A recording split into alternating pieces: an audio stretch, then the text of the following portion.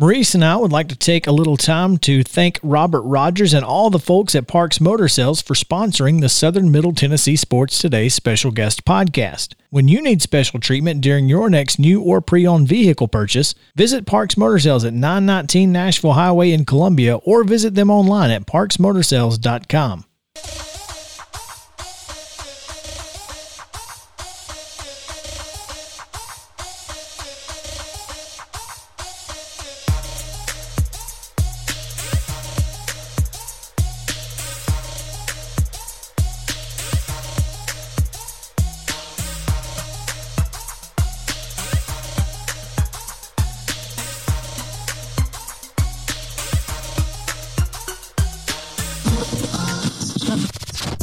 High school sports and beyond. It's on Southern Middle Tennessee Sports Today. Welcome back into Southern Middle Tennessee Sports Today, presented by Mid-Tennessee Bone and Joint as we come up on the bottom of hour number 2. It is a beautiful Tuesday as we see the West 7th parade of utility trucks. AT&T out here strong this morning. Hope you're not trying to go down Walker Street, anybody, because you're not going to get there.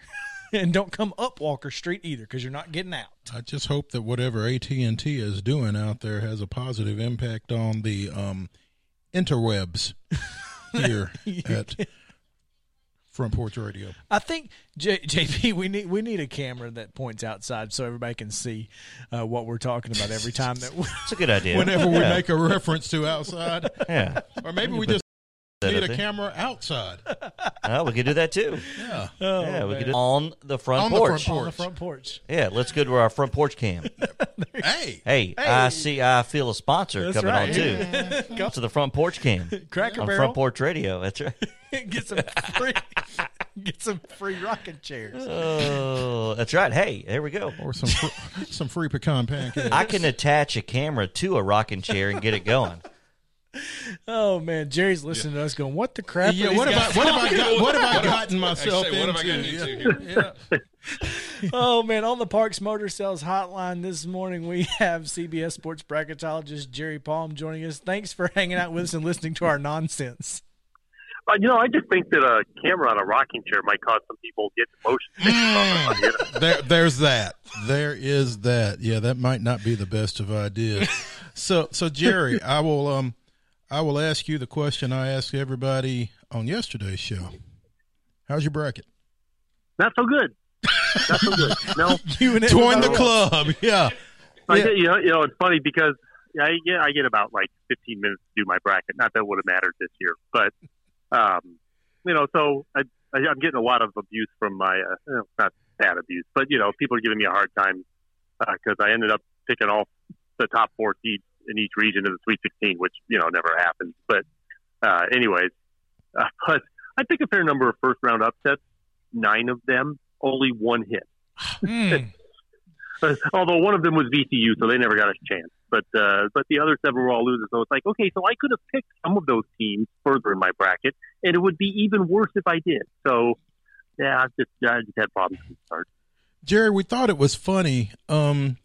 We had you on a couple of weeks ago, and a few days after you were on, there was a story in the Northwest Indiana paper on how one becomes a bracketologist. And we wondered, geez, are they listening to us in Northwest Indiana? Because we specifically asked you that question. How does one become a bracketologist? And so actually, that interview was done before I talked to you guys.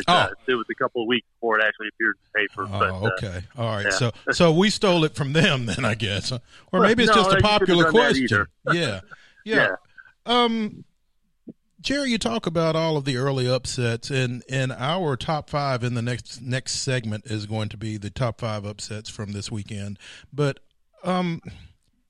is this an indication, that the seeding committee just get it wrong, or no? Okay. No, look, seeding is based on what you do in the regular season. But the regular season's a marathon. You have a bad day in the regular season, or you get a bad matchup or something, and you get beat. You just move on, and you've got this year, 25 maybe other games to get it fixed. When in the NCAA tournament, you get a bad matchup or you have a bad day and you're done.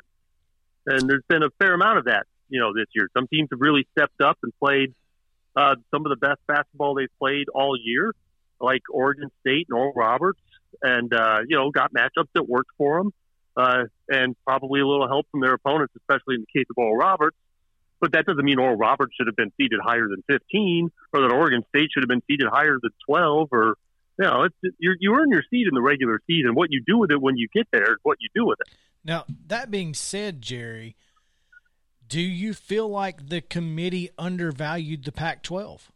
No, absolutely not. I mean, based on what they did in the regular season, it's a team it's a league that had 3 quadrant one wins, the entire league in the regular season. One of them was Stanford over Alabama, and Stanford didn't make the tournament. No, they just gotten a good draw and have done something with it. Like I said, Oregon State got hot. They had to get hot just to get into the tournament, and have continued to do well. USC was a pretty good team that probably underperformed over the course of the season. Oregon was a good team that probably underperformed, but that doesn't mean they were seeded wrong. They didn't earn seeds better than they got, but they've done very well with what they got. We're going to ask Jerry a question and get a yes at some point because we're going to keep throwing them at him. If the Pac-12 was not undervalued, was the Big Ten overvalued? No, because, again, they earned it in the regular season. But they performed like crap when they got to the tournament. It's just bad. Illinois, that's a disaster, And Loyola's a tough matchup for a lot of teams, the way they defend, but still, they did not play well against Loyola. It's funny that Michigan's the last team standing because that was the one that I thought might actually be in the most trouble long term.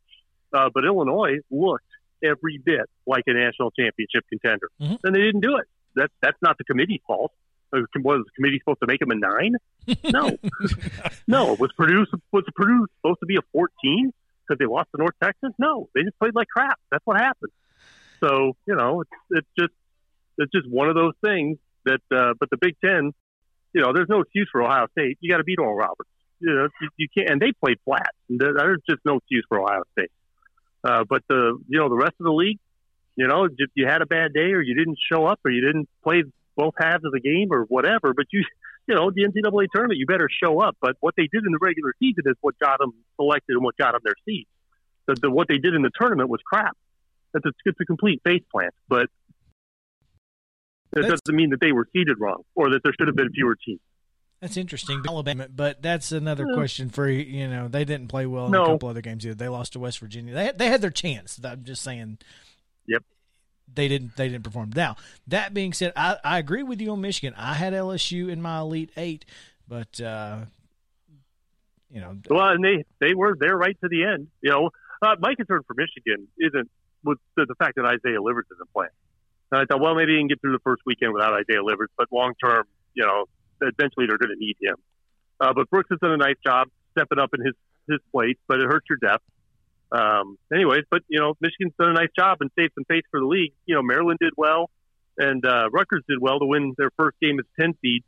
But the better teams in this league have just I don't know what the heck happened to Iowa yesterday. Garza showed up, but nobody else did. It's just what are you going to do? 4 double-digit seeds in the Sweet 16. Relative to other Sweet 16s. Where does that rank, Jerry? How? Well, the record was 5. I want to say that was 1999. I want to say there were 5 that particular year, and 4 has happened one other time. And then there have been several years with 3. So 4 is really unique. Well, not unique, but rare to have that many in the Sweet 16. It's also the second time we've had a 15 seed in the Sweet 16. You remember Dunk City, Florida Gulf Coast. And it's funny because the team their coach left for is also in the Sweet 16, USC.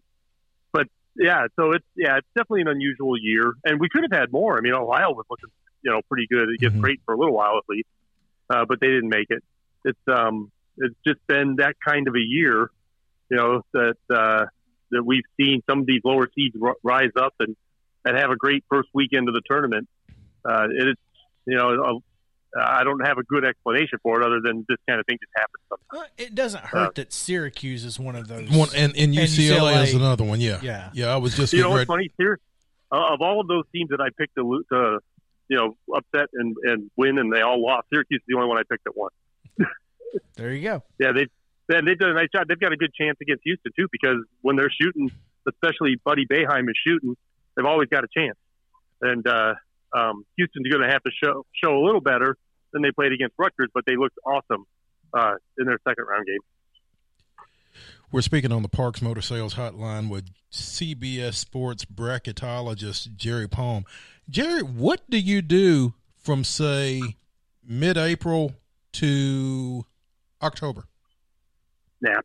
No, actually, it goes until I don't have a single full day off between like the first week of the week before Labor Day, which is the start of the college season, until the end of the Final Four, except for Christmas Day. That's my only full day off. Now, some days I work half an hour, and some days I work 20 hours. But it's there are no 0 days except for that one. And so I get all the weekends and stuff that I don't get during the regular season. I get from April to like July. There you go. And then preseason football stuff starts, and we get involved in that. So you do some football as well? Yeah, I do. I cover college football as well. Okay. So the college football playoff, the sort of the same kind of stuff that I do for basketball, I do for football as well. Okay, cool. Who do you like coming out of these Sweet 16s now that you've kind of recalibrated your bracket a little bit? Gonzaga and Alabama, and draw names out of the hat. It's Baylor. Okay, those three: Gonzaga, Alabama, Baylor. I think the Midwest region is a complete crapshoot. Could be any of the 4 teams. Houston will be the favorite. I kind of like Loyola. I think if Houston gets to play Loyola, we might not see either team score 40. But Baylor, Alabama, and Gonzaga. And Gonzaga looked every bit like the overall number 1 seed. That's the team that showed up ready to play. If Loyola and Houston play and neither team scores 40, then that's certainly in Loyola's favor. Is that right? It could be in either team's favor because they both like to grind. So I don't know that it's in anybody's favor. Houston is a really good rebounding team, and which was the reason that Rutgers hung around so long was because Rutgers outperformed them on the board. I don't actually have the final stat sheet, so I don't know the real numbers, but Rutgers' ability to rebound, especially offensive rebound, kept them in that game. But Houston's usually a pretty good rebounding team, and especially on the offensive glass, so that might give them an edge over Loyola. But I think it would just be a grinder of a game. Oral Roberts, after what they did to Ohio State and Florida, can they do that to Arkansas? I mean, do they have another one in them? Well, you can't really say no. I'm not going to pick it, but I think the line is something like 11, which I don't know that that's fair. But at some point, these guys regress to the level that made them 15 seeds. I mean, they're a 15 seed for a reason. They've been playing over their heads a little bit for a couple of games, especially in the first round, caught an opponent that's flat-footed. But at some point, they get back to playing like the team that made them a 15 seed. And whether that's against Arkansas or somebody else, that day is coming. Well, they still have the nation's leading scorer, no matter what. Yes, they do. And they're the best free throw shooting team in the nation as well. Or it's either them or Colorado. But they shoot like 82% from the line as a team, which is insane. But that's obviously an advantage in any close game. Yeah, and that's free throws win championships, folks. Learn how to shoot them. And defense. Free throws and defense. Yeah. Oh, goodness. You never know what you're going to get here. Whatever I was going to say, clearly I didn't need to say it. Sorry. Oh, man. I'm just curious. Do you think that Villanova and – so, obviously, there's a storyline between Villanova and Alabama with Alabama's guard Q. God, that just came out. Quinterly? Quinterly? Yeah. The kid that transferred from Villanova. Oh, wow. I did not know that. Yeah, so he's a senior transfer. From Villanova. From Villanova to Alabama. Okay. Would that make a difference on either one of these teams? Do you think that Villanova would be would have a better chance at fulfilling my prophecy of making the national championship game? Yeah, definitely, because Villanova could use another guard because they're down one, as you know. Colin Gillespie's out for the season. They've managed through the first 2 games, got by Winthrop and then North Texas, so they were fortunate, I suppose, not to have to play Purdue, but Purdue didn't earn it either. So Villanova made the Sweet 16, but I give them the least chance of anyone of advancing, and they're going to play Baylor. Yeah, that's a problem. Oh, thanks. Appreciate that. That makes me feel good. It's okay. I lost Texas on day 1, and they're my champion. So it's. Oh, ooh. Yeah. That was. I was just. You know what? I'm out. We're good. But here's the good thing. I actually kind of wish I'd have taken a flyer on Abilene if I had more time to look and seen the stats and seen how good they are at forcing turnovers and how bad. I knew Texas turned it over too much, but didn't realize that Abilene was as good at forcing them. But man, what a difference turnovers made that game. Yeah.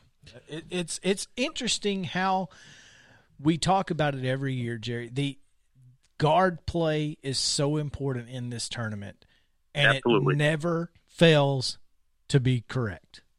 That's right.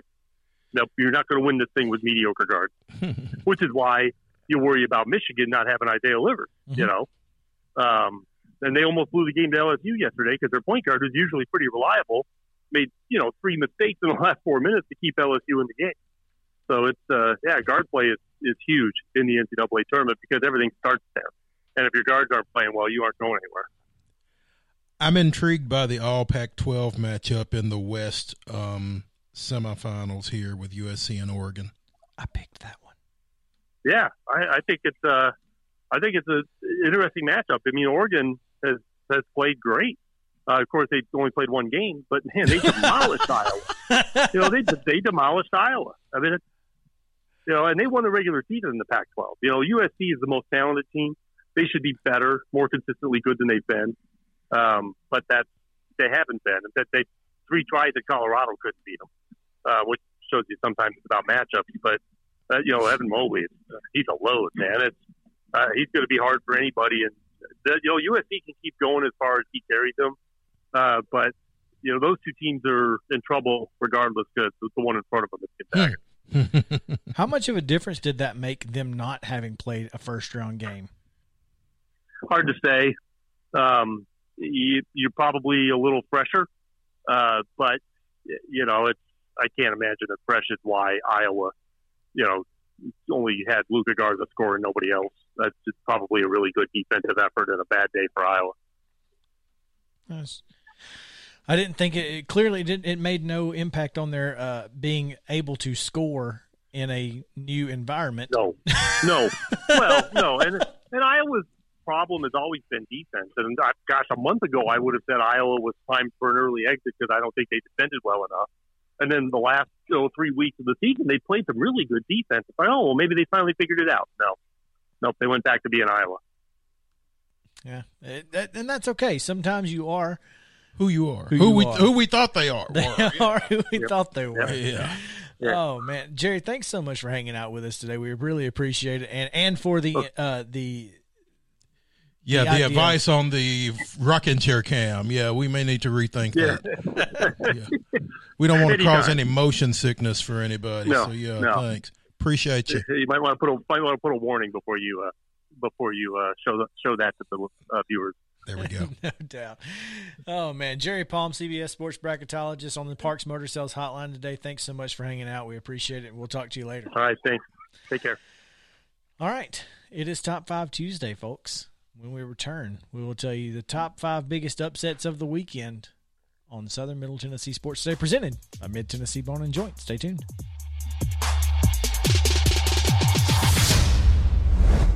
Thank you for listening to the Southern Middle Tennessee Sports Today special guest podcast brought to you by Parks Motor Sales. Don't forget to listen each day live 9 to 11 a.m. on WKOM 1017 FM in Columbia. Also visit our website sm-tnsports.com for more local sports coverage in Southern Middle Tennessee.